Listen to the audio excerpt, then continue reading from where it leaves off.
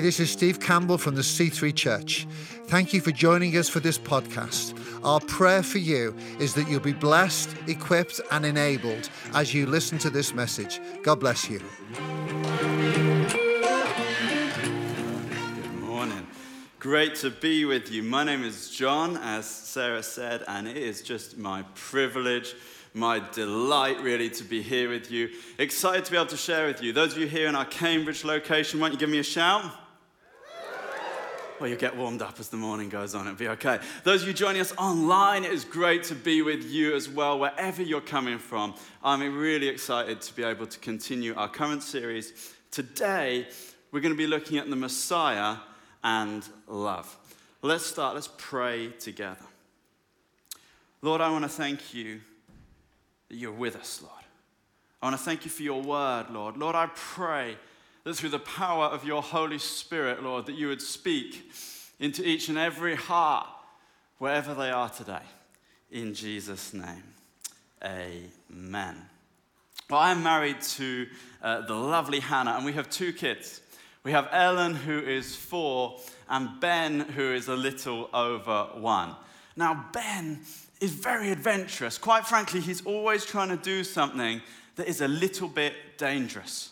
However, there is one toy where fear overtakes his bravery. That is the authentic 1990s robot dog called Dexter. And if I turn him on, you might agree, the eyes. Calm down. The eyes. They are a little bit freaky, right? So he has this fear of this dog. And Ellen, like all good siblings, likes to gently terrorize him with it. Off she goes. And Ben has got one response. How quick can I make it to Mummy or Daddy? Because once I've thrown myself and literally pressed myself into their arms, there in their loving embrace, everything is going to be okay. From the safe vantage point of our love, Dexter can be pointed at, he can be shouted at, just don't put me down. See, love changes things. The Beatles famously sang this: all you need is love. All you need is... That's as much singing as you're getting out of me in one service. All you need is love. But is that really true? And if it is, that feels a bigger question in our lives. Where do I find true love? And in this series, we have reached the central point, the central theme of the Bible. Each of the previous sections, as we've been building along in this series, have pointed to this. But now, as we enter the Gospels, it's absolutely clear that love is at the center of this story. And not just any kind of love, because we can have a little bit of love confusion.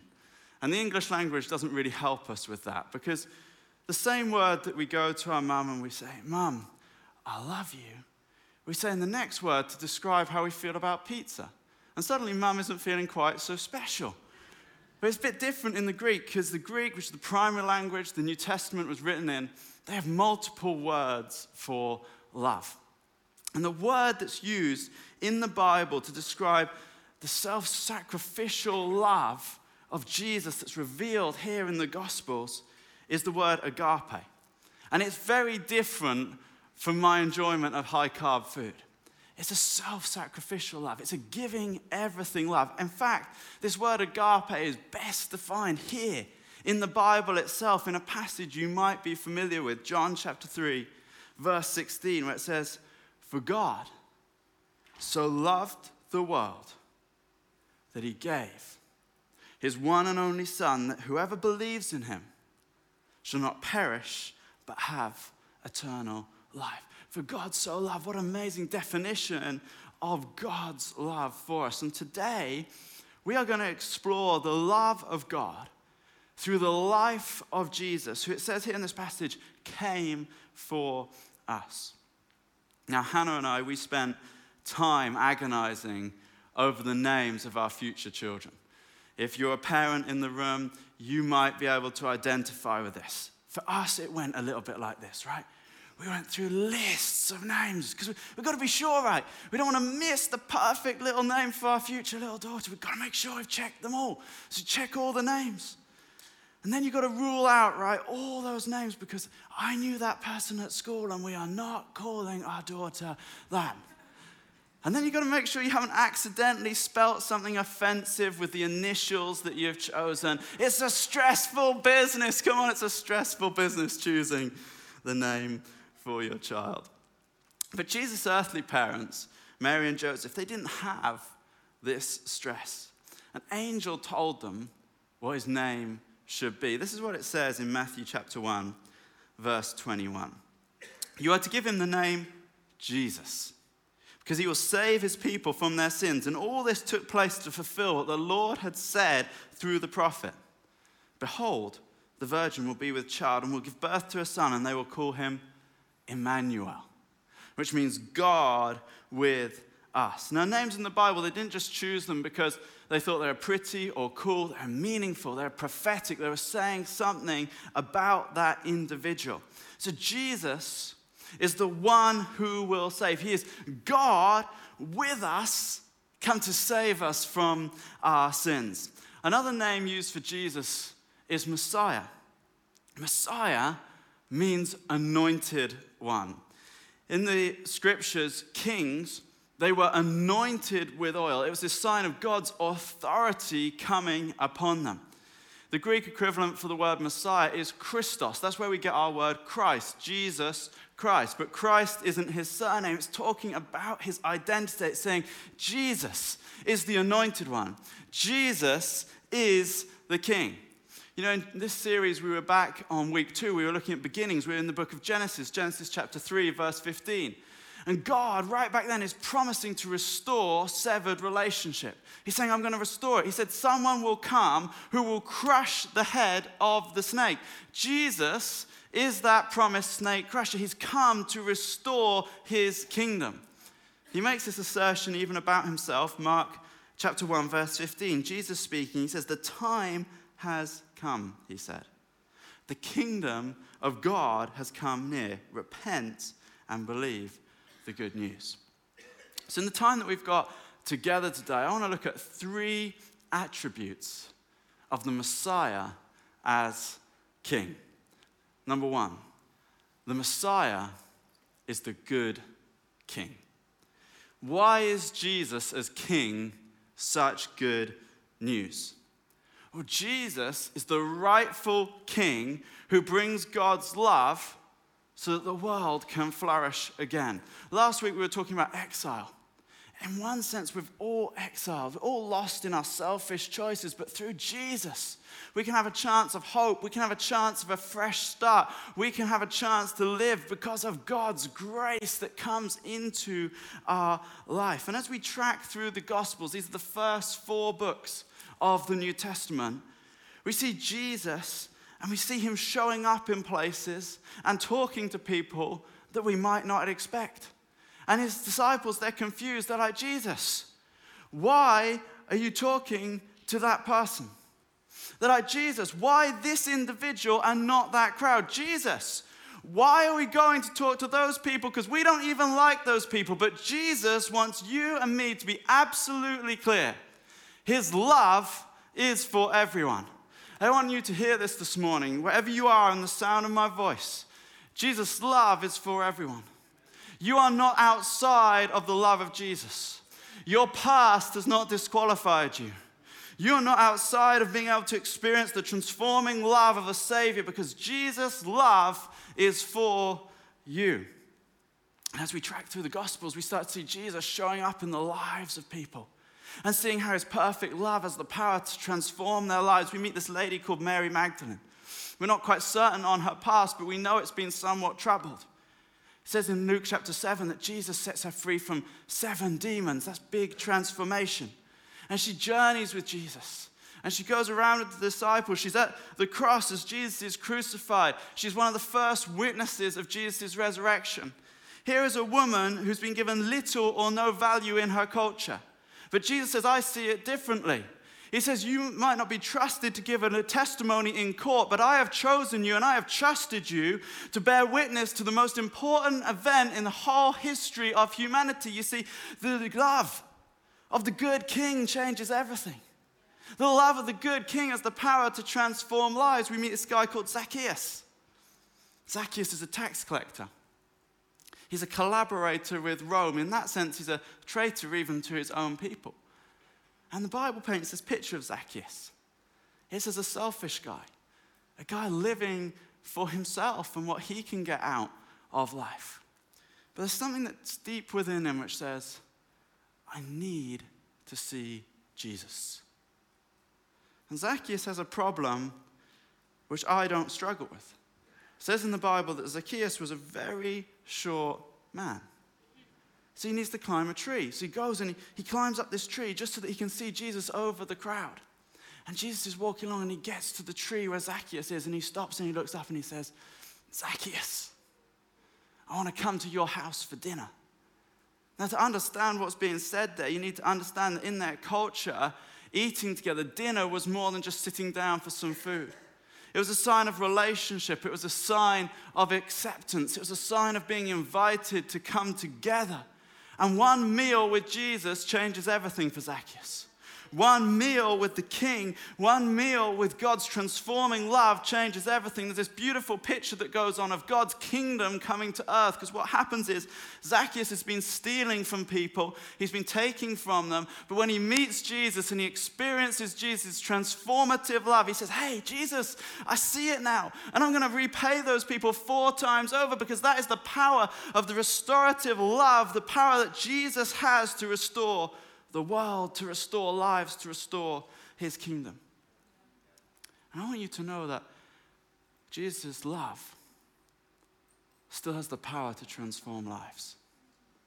Right now, today, Jesus' love is still powerful to transform lives. You know, my story is not quite so dramatic. In many ways, I've been really blessed. I had a good family, a happy childhood, but I came to this place in my life where on the outside, everything was good, but inside, everything was broken.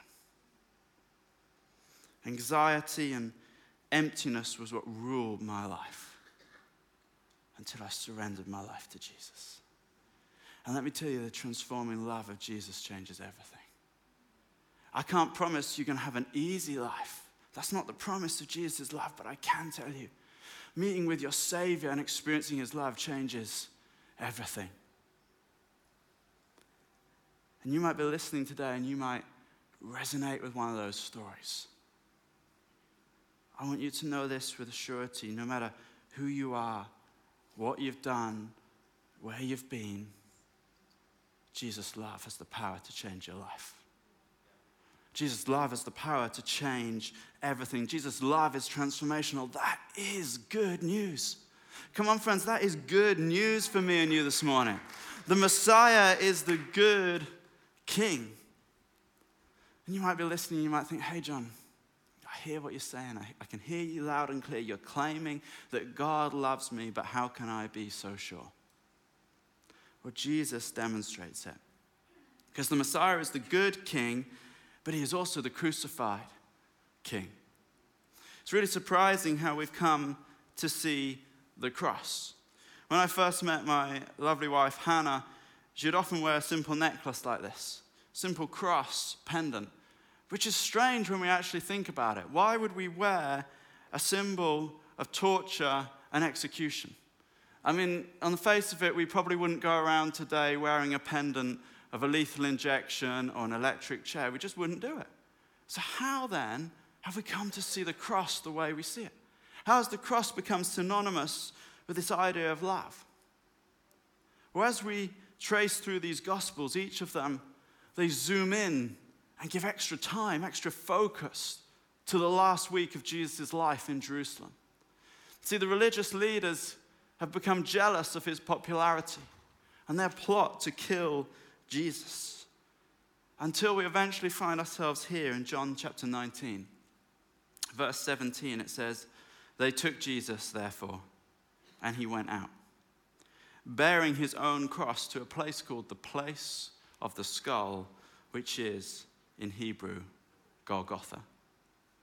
So we find Jesus, the one who saves, Christ, the anointed one, God incarnate, struggling within an inch of his life under the weight of 2 pieces of wood that will eventually steal his final breath. And we wonder to ourselves, how did we end up here? How has the story reached this point? It's all part of God's plan. See, Jesus willingly went to the cross. You know, the disciples, they were confused. They were lost in their perception of the Messiah and how he was going to restore his kingdom. You see, they saw force, they saw power, they saw armies, they saw conquest. But Jesus said, no. Transforming my kingdom, restoring my kingdom requires something very different. It requires my surrender. You know, we've all done wrong things. Wrong things towards others. Wrong things towards God. Hey, even wrong things towards ourselves. And the Bible says that we get lost under the weight of those wrong things. But Jesus in the cross is Jesus standing in the place where we should have stood. Taking our sin and our shame. He says, I willingly take it upon myself for your freedom. See, this wasn't just another Roman execution. This is the love of the Savior outworked for all humanity. This wasn't just another upstart against the empire crushed. Suddenly we see the cross in a different light. Not just as a blunt instrument of torture, but as the love of the Messiah outworked for all humanity. Oh, I can trust that God loves me because he demonstrated that he loves me in the sacrifice that he made. It goes on in John chapter 19, where we were a little bit later, to say this. When he had received drink, Jesus said, it is finished. And with that, he bowed up his head and he gave up his spirit. To the Romans, it was finished. Another upstart against the empire crushed.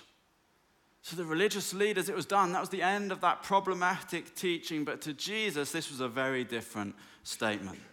This is a proclamation of truth, that sin and death and the grave would be forever conquered.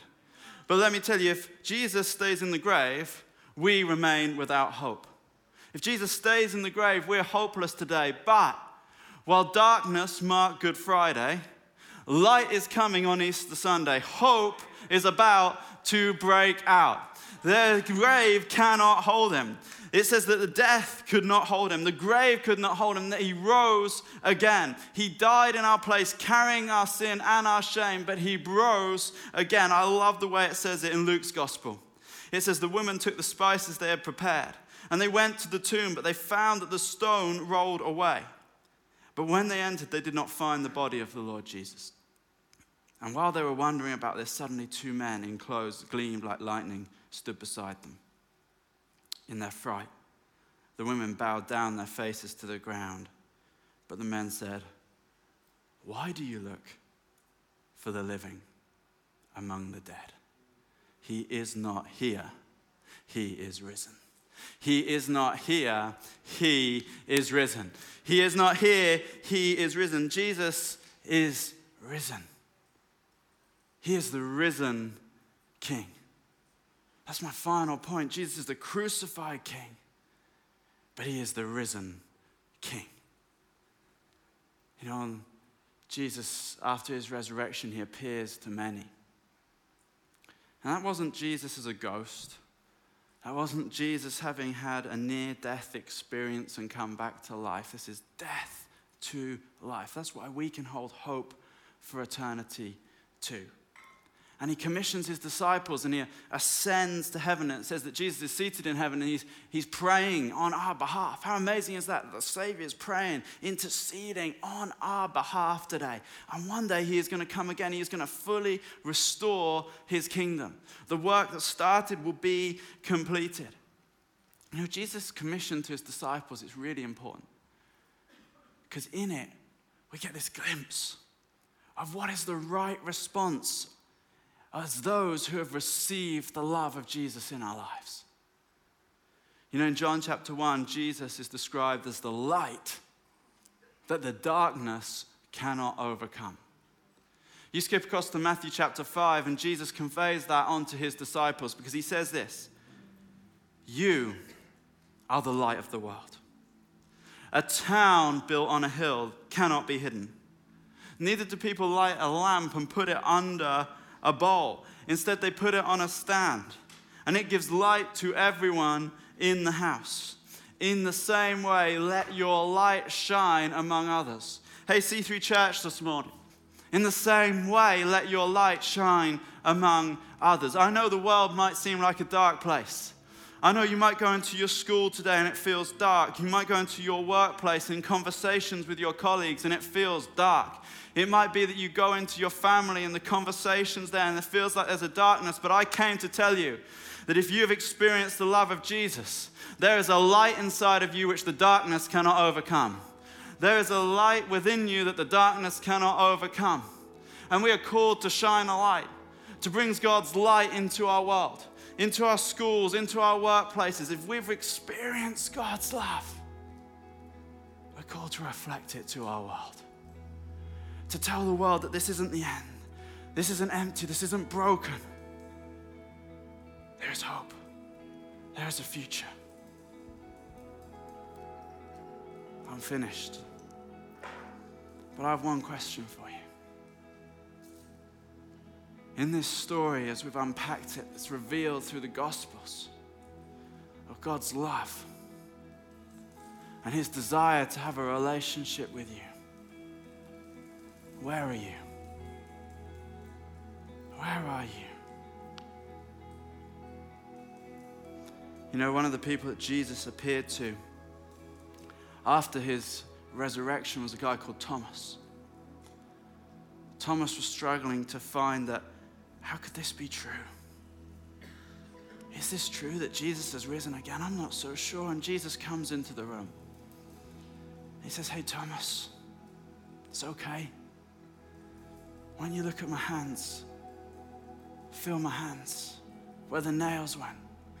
Thomas, why don't you reach out and touch my side that was pierced?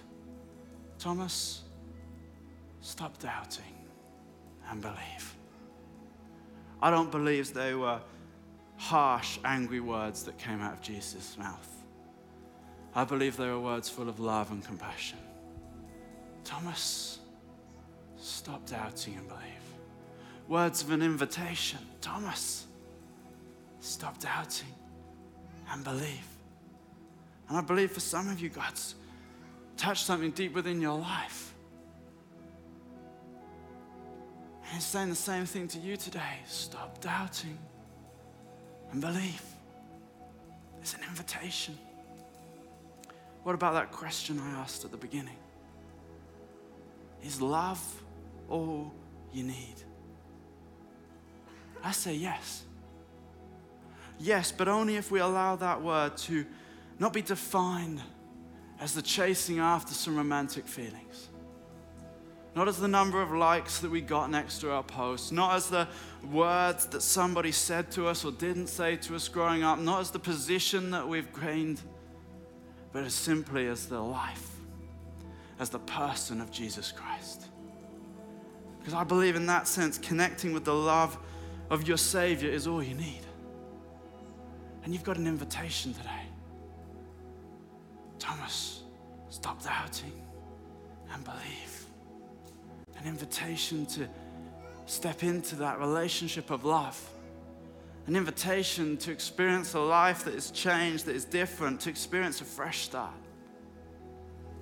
You know, maybe like my little boy, you've been running from the fear that's been chasing you. And you've been running in lots of different places, trying to find a place of peace, and the places that you've run to haven't brought any peace, they've just brought more pain into your life, because peace isn't found in a place. Peace is found in a person. The person of Jesus Christ. He is the Prince of Peace. And so the places haven't worked because peace isn't found in that place, but it is found in a person, and there's this invitation to step into a relationship with him today. This is a holy moment, church. I'm going to invite you to bow your heads, close your eyes. I'm going to pray a prayer. It's a simple prayer.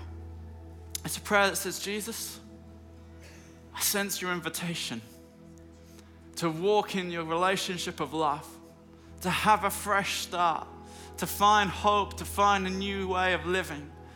Lord, I want to find you. Why don't you pray this with me, church? Lord Jesus, thank you for your love for me. I give you my life. Forgive me for the things I've done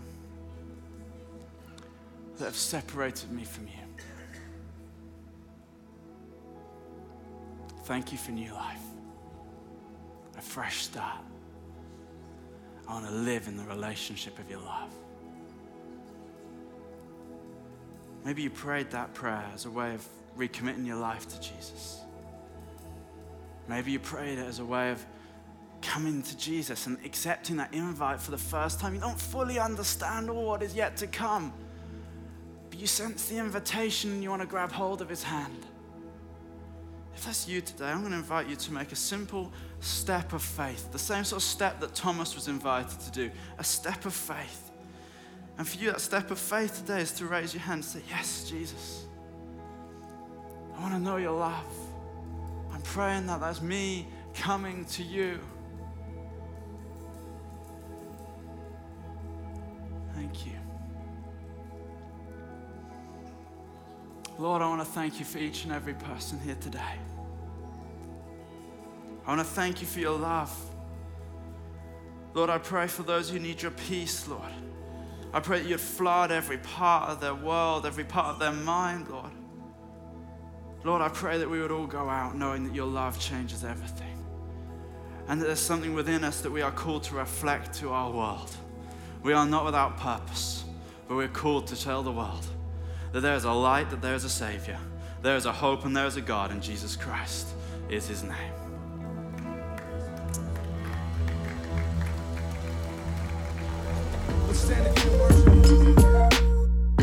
Thank you for listening to this podcast. We pray it's been a blessing to you. Why not share it with your friends and family through social media? If you're not on the regular podcast list, then why don't you subscribe? Thank you especially to those that give. If you want to give to this ministry, you can go to our website, thec3.uk/giving, and get involved. God bless you.